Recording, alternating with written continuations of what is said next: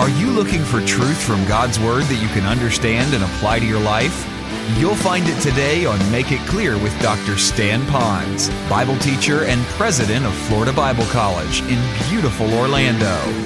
Listen now as Stan makes it clear.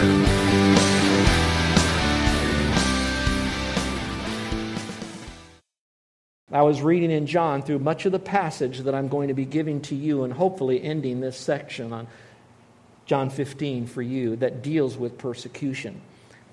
And perhaps from that, I have learned some practical counsel, advice from God through His Word and Spirit on how I can handle rejection. Now, if you think I'm, rough and tough and hard to diaper, some of you see that as my personality. I am pretty dominant. I want you to see me more as an Oreo cookie. I am hard on the outside, but I am very mushy on the inside. Criticism and rejection and marginalization causes me great pain and a tremendous amount of sleep loss. But nonetheless, with God, you can still remain strong. And I don't know if I'll be strong enough if they were to, and I don't want to be crass, either pull my fingernails out, boil me in oil, or set me on fire. I don't know how strong I'll be then. But I do know that God does have in His Word what we need to do to be able to handle the rejection we as Christians might face. Now, those of you that are listening on the radio or the internet or new here today, and you're on the outside of faith and you're hearing all of this stuff, most of you will probably say, I don't want anything to do with Christianity if I got to get into that kind of thing. Well, I can understand, and there is a cost when you become a Christian. Now, it cost God the death of His only Son, and salvation is free. But once you trust Christ as Savior, discipleship is very expensive. It'll cost you your life. It doesn't mean you won't get saved. Doesn't mean you can't get saved. Definitely you'll never lose your salvation, but you will certainly not have the intimacy with the Lord, and your life will be meaningless unless you fully surrender to Him as a believer in Christ. But the Lord is such a good God and a loving Father. Now you need to know where this section on rejection and persecution fits into the scheme of things. And I'm only doing that not to, give you a bunch of Bible history. I'm giving this to show you a sovereign God who knows how to set up His people to prepare for what's coming. So let's briefly review. John 15 starts out where Jesus says, you need to abide in me and let my words abide in you. And that's a responsibility. So He's telling these guys at a time that they are now walking away from what we might call the Last Supper on the way to the Garden of Gethsemane, a matter of hours before Jesus suffers the ultimate of persecution and finally death, all right, and about 2 months or less from the launch of the New Testament church. And so I want you to see it in the scheme of things. He said, you need to abide in me. So for you to handle persecution, I can give you all these principles, but unless you're abiding in the Lord, these principles are just nothing more than a list in our notebook.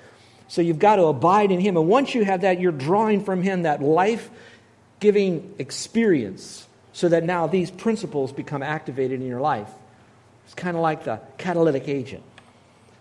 Well, the next thing He tells us to do in a relationship is we're to love others. And it's interesting because if we're going to love others, then we need to love them by living a life of servant and kindness and grace and mercy. But we can do all of that, and then everybody will pat us on the back and say, my, what nice neighbors we have. And wow, what a great guy to work with. What a great gal who just helps me out when I need a babysitter. We get all the praise. So He does want us to love them so we have a platform upon which we might be heard. But the real love comes is when we begin to tell them about Christ. But we have to do that first by dipping our arrow in honey and doing something before it's shot. And don't let the distance of time be too far apart because we don't have a lot of time. So He says to love others. So your motivation to do this is not to get another notch on your Bible that you've took a hit for Jesus and persecution. You're doing this because you're abiding in the Lord and you love Him. And because you love Him, you love those whom He loves, which is others. And now you're going to demonstrate that. Which now brings us to the last part, which is you're going to tell others. Now, in the telling of others, I promise you that you will be persecuted.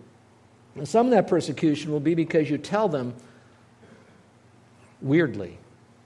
If I went out on the street or the Ala Moana Mall and I walked up to a person and said, hey, buddy, you're going to burn in hell. Listen to me now.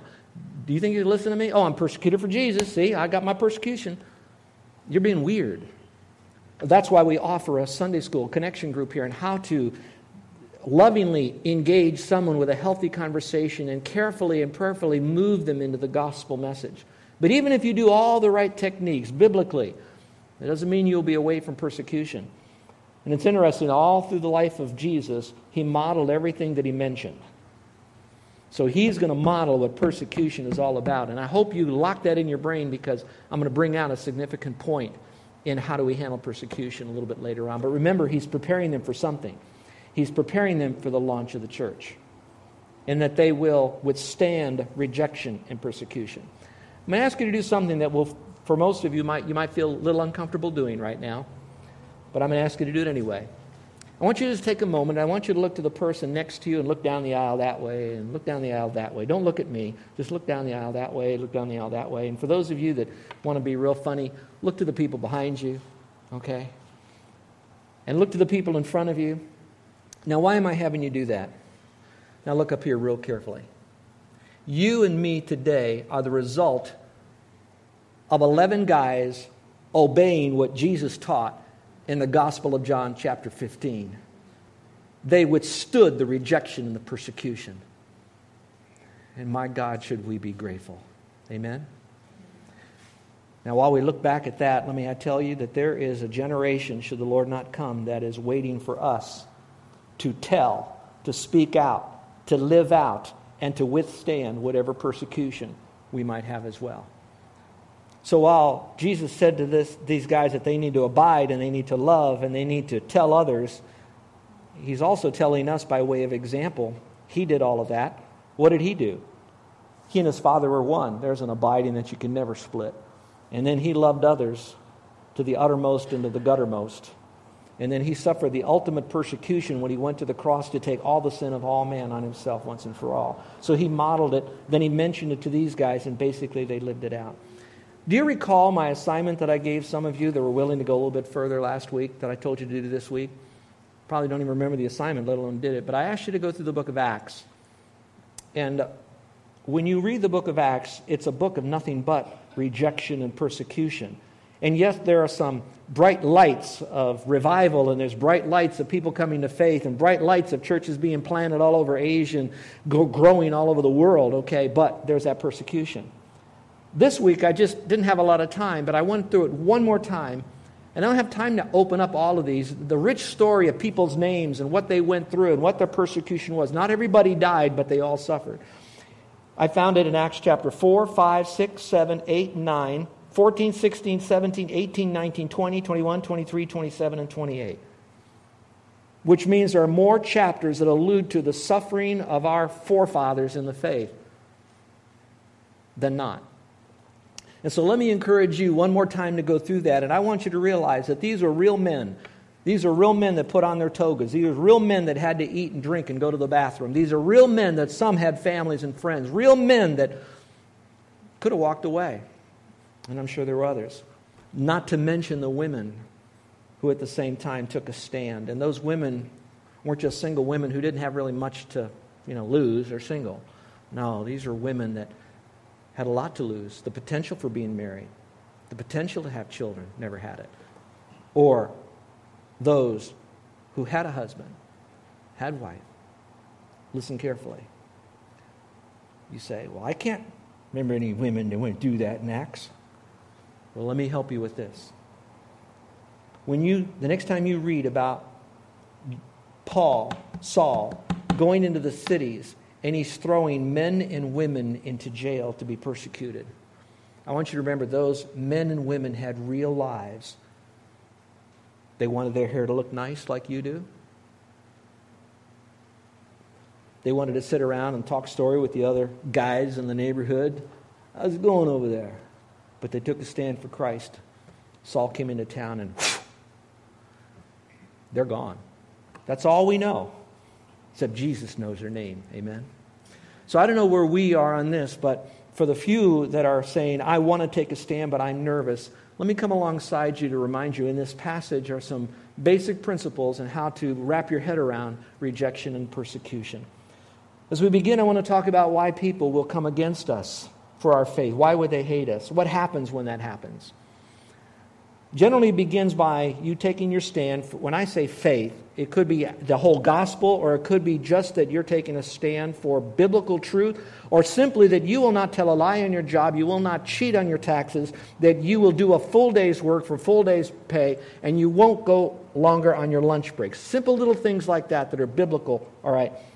What happens when they start seeing you do this and they attribute it to Christianity in your life, that something's changed? They have this feeling, and you're going to get this feeling from them, that the intimacy you had with them, and I'm not talking sex, is now drifting further and further apart. You have a feeling, and they have a feeling that they haven't figured you out, you haven't figured them out, and it's just not comfortable. That's level one. Level two is more passive. Passive is where they kind of not call you as much. You get forgotten for a lunch party or something. It's around the house, the family is calling everybody else, but you get the news last, okay? That's kind of a passive way that they're coming against you. And then you have the aggressive way when they come against you, where that, for one reason, I didn't get promoted. I didn't get pushed up the ladder in the military here, and I did everything, but they don't tell me, and what's with this? You'll maybe never know, but that is an active aggression against you for your faith. And let me tell you, folks, it is a tsunami that is coming. Every year, more stuff is voted on that's putting Christians in a position to be criminals. Enough said, let the Spirit take that even further. So it's coming. So what do? We learned last week to not take it personally. Jesus said, they hated me before they hated you. So don't take it personally. What that simply means is, if they hated Jesus, obviously they're going to hate you. The more you identify with Christ, the more the hatred will be, because really, they're taking it out on you, but if you never took a stand for Christ, you wouldn't be a part of that equation. So it's not really about you. It's this unleashing of Satan's influence on their life and all hell coming against Satan. And that's been the argument ever since Adam fell. Number two, don't try to fit in. Because you are not of the world, Jesus says. Don't try to fit in. Sometimes we try to be so much like the world to reach the world that the world doesn't want what we have because they already have what we have, if you know what I'm trying to say. And so in order for us to reach them, we have to show them that there is something different, something better. And yeah, maybe there's a little bit of persecution, but it's all right. I like what one person said. Yeah, you call me a Christian nut. I may be a nut, but I am screwed to the right bolt. And I don't mean anything disrespectful of the Lord, but we're connected to God. Which brings us to number three, don't try to avoid rejection. To avoid it means to keep your mouth closed. And that's why in Scripture it says a slave is not greater than his master, if you look in verse 20. And so, again, if Jesus is going to get all of this, how can we be better than Jesus to avoid all of that kind of stuff? So don't try to avoid that. It's going to come our way.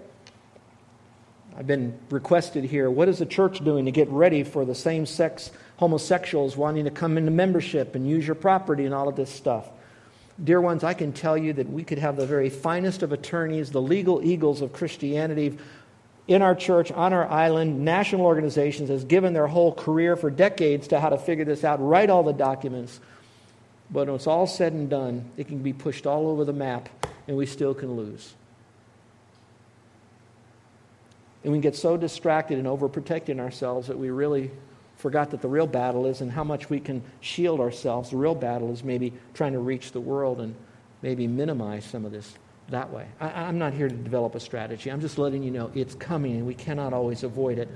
And there may be a time that I will go to jail.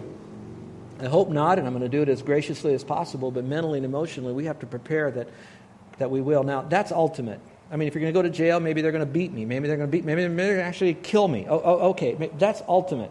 For us right now, it's going to happen slowly. It's going to be fines, penalties, those kinds of things that we're going to have to pay. And so while we want to shield ourselves from that because it's all God's money, it's still all God's money. And He'll still provide it for us if we're taking a stand. So, again, we can't always avoid rejection. Number 4, remember that rejection is not universal, which simply means this: we are not alone when rejection happens. It says, if they kept my word, they will keep yours also. In other words, if you're keeping the word with the Lord, they're keeping the word with the Lord, that means you have many brothers and sisters. This would be a time for me to break and to teach you all about Elijah, who at one time says, I'm the only prophet that didn't bow my knee to Baal, woe is me.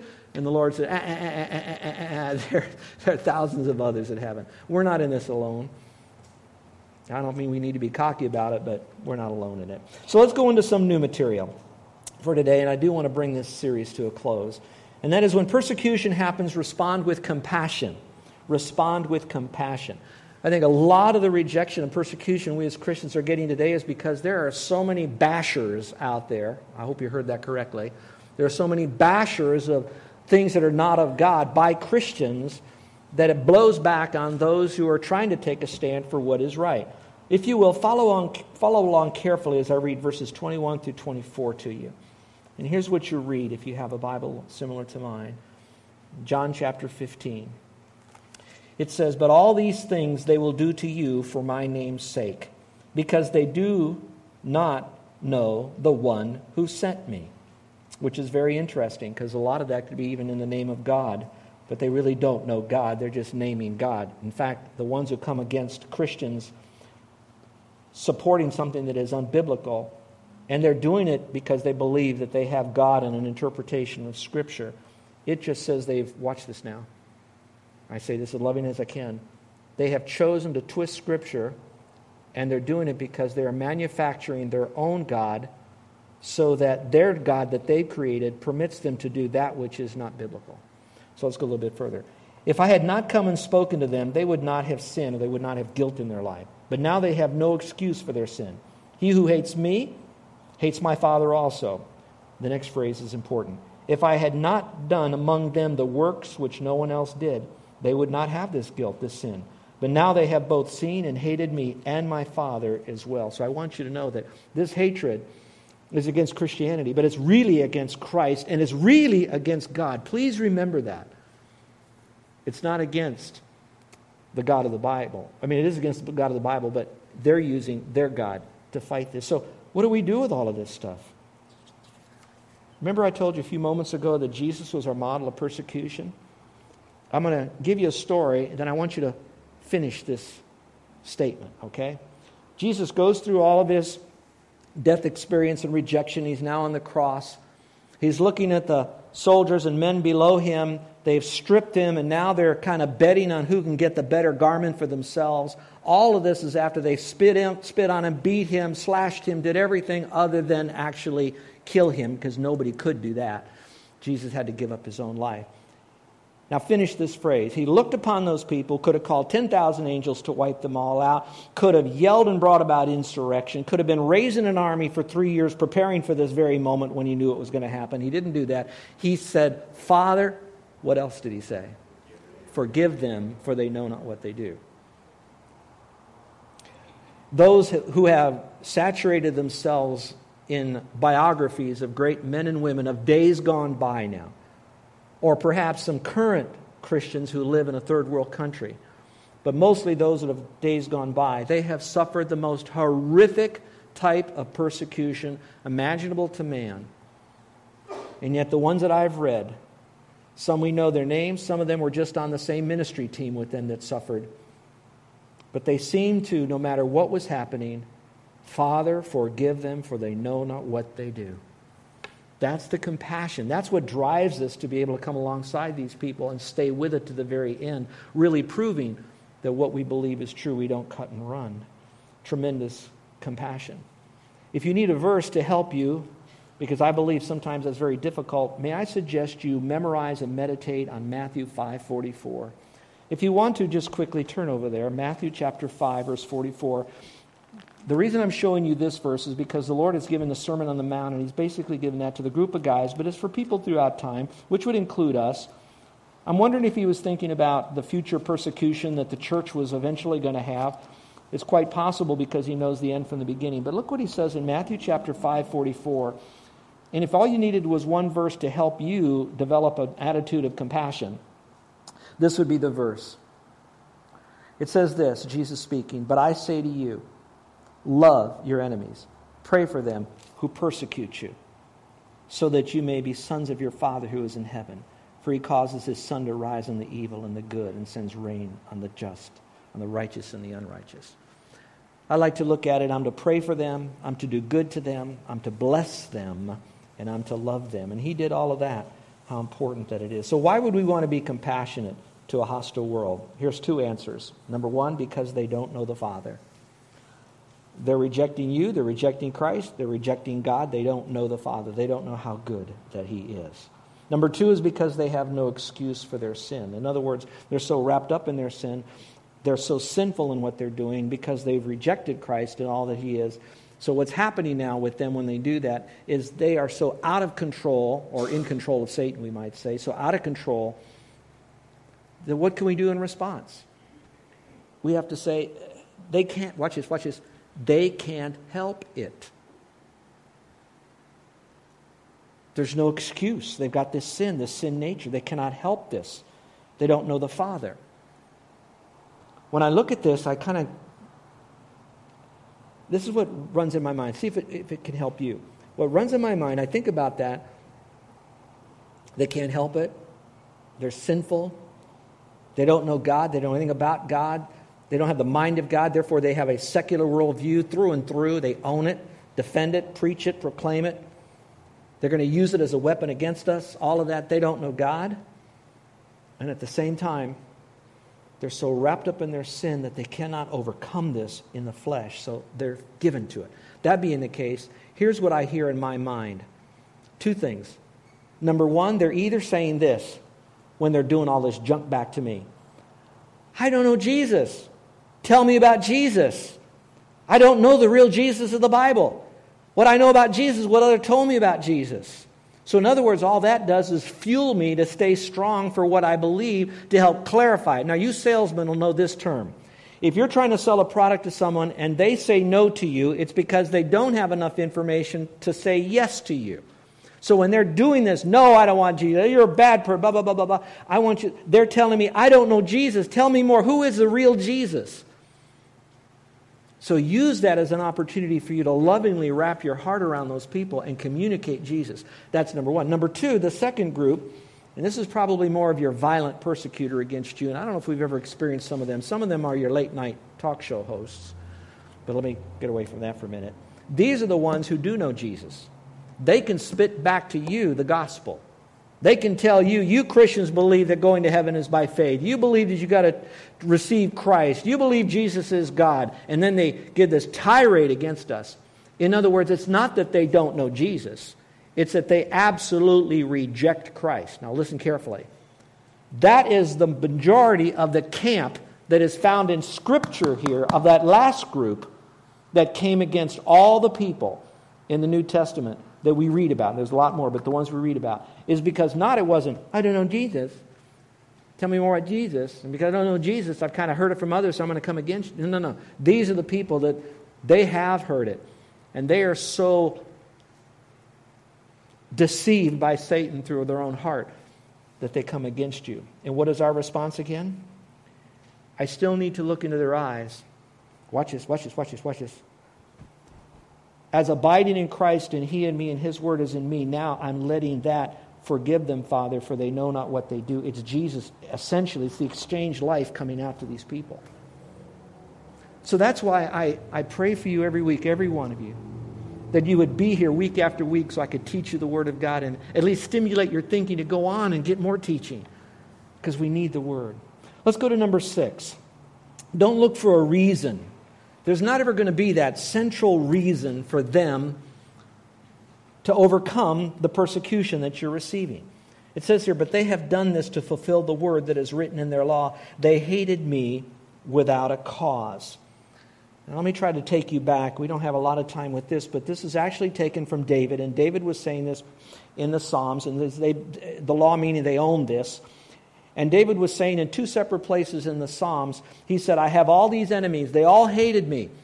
And even though they wanted money from me that I did not owe them, I still paid them, is basically what it says in Psalm 69. So what he's saying is there is no reason for these people to come against me. Now, why am I telling you this? There is no normal, rational reason for the world to come against Christians as vehemently as they are doing right now to us and as they've done historically. There's no reason for them to do that. Now, why would that be the case? If you are an authentic Christian, living an authentic Christian life, then all the things you're doing, keeping the commandments and all the rest, you're doing it to add value to the other people, to peacefully coexist with them, to help them socially, religiously, spiritually, everything else in this world. And even to boot of all of that, you're trying to present them with a message of eternal forgiveness so they can have eternal life by someone who died for them that they don't have to do anything but just believe. Do you catch that? You're listening to Make It Clear with the teaching of Dr. Stan Ponz, founder of Make It Clear Ministries and president of Florida Bible College in beautiful Orlando, Florida. Make It Clear is dedicated to taking the Word of God with clarity into every person's world. It is the support of listeners like you who make the ministry of Make It Clear possible. You can provide your tax-deductible gift to Make It Clear online by going to makeitclear.org. Or you can mail your gift to Make It Clear, P.O. Box 607901, Orlando, Florida, 32860. Thank you for helping us make it clear. If you would like to have Dr. Ponz speak at your church or event, please send us an email at tellmemore@makeitclear.org. Thank you, and remember to make it clear.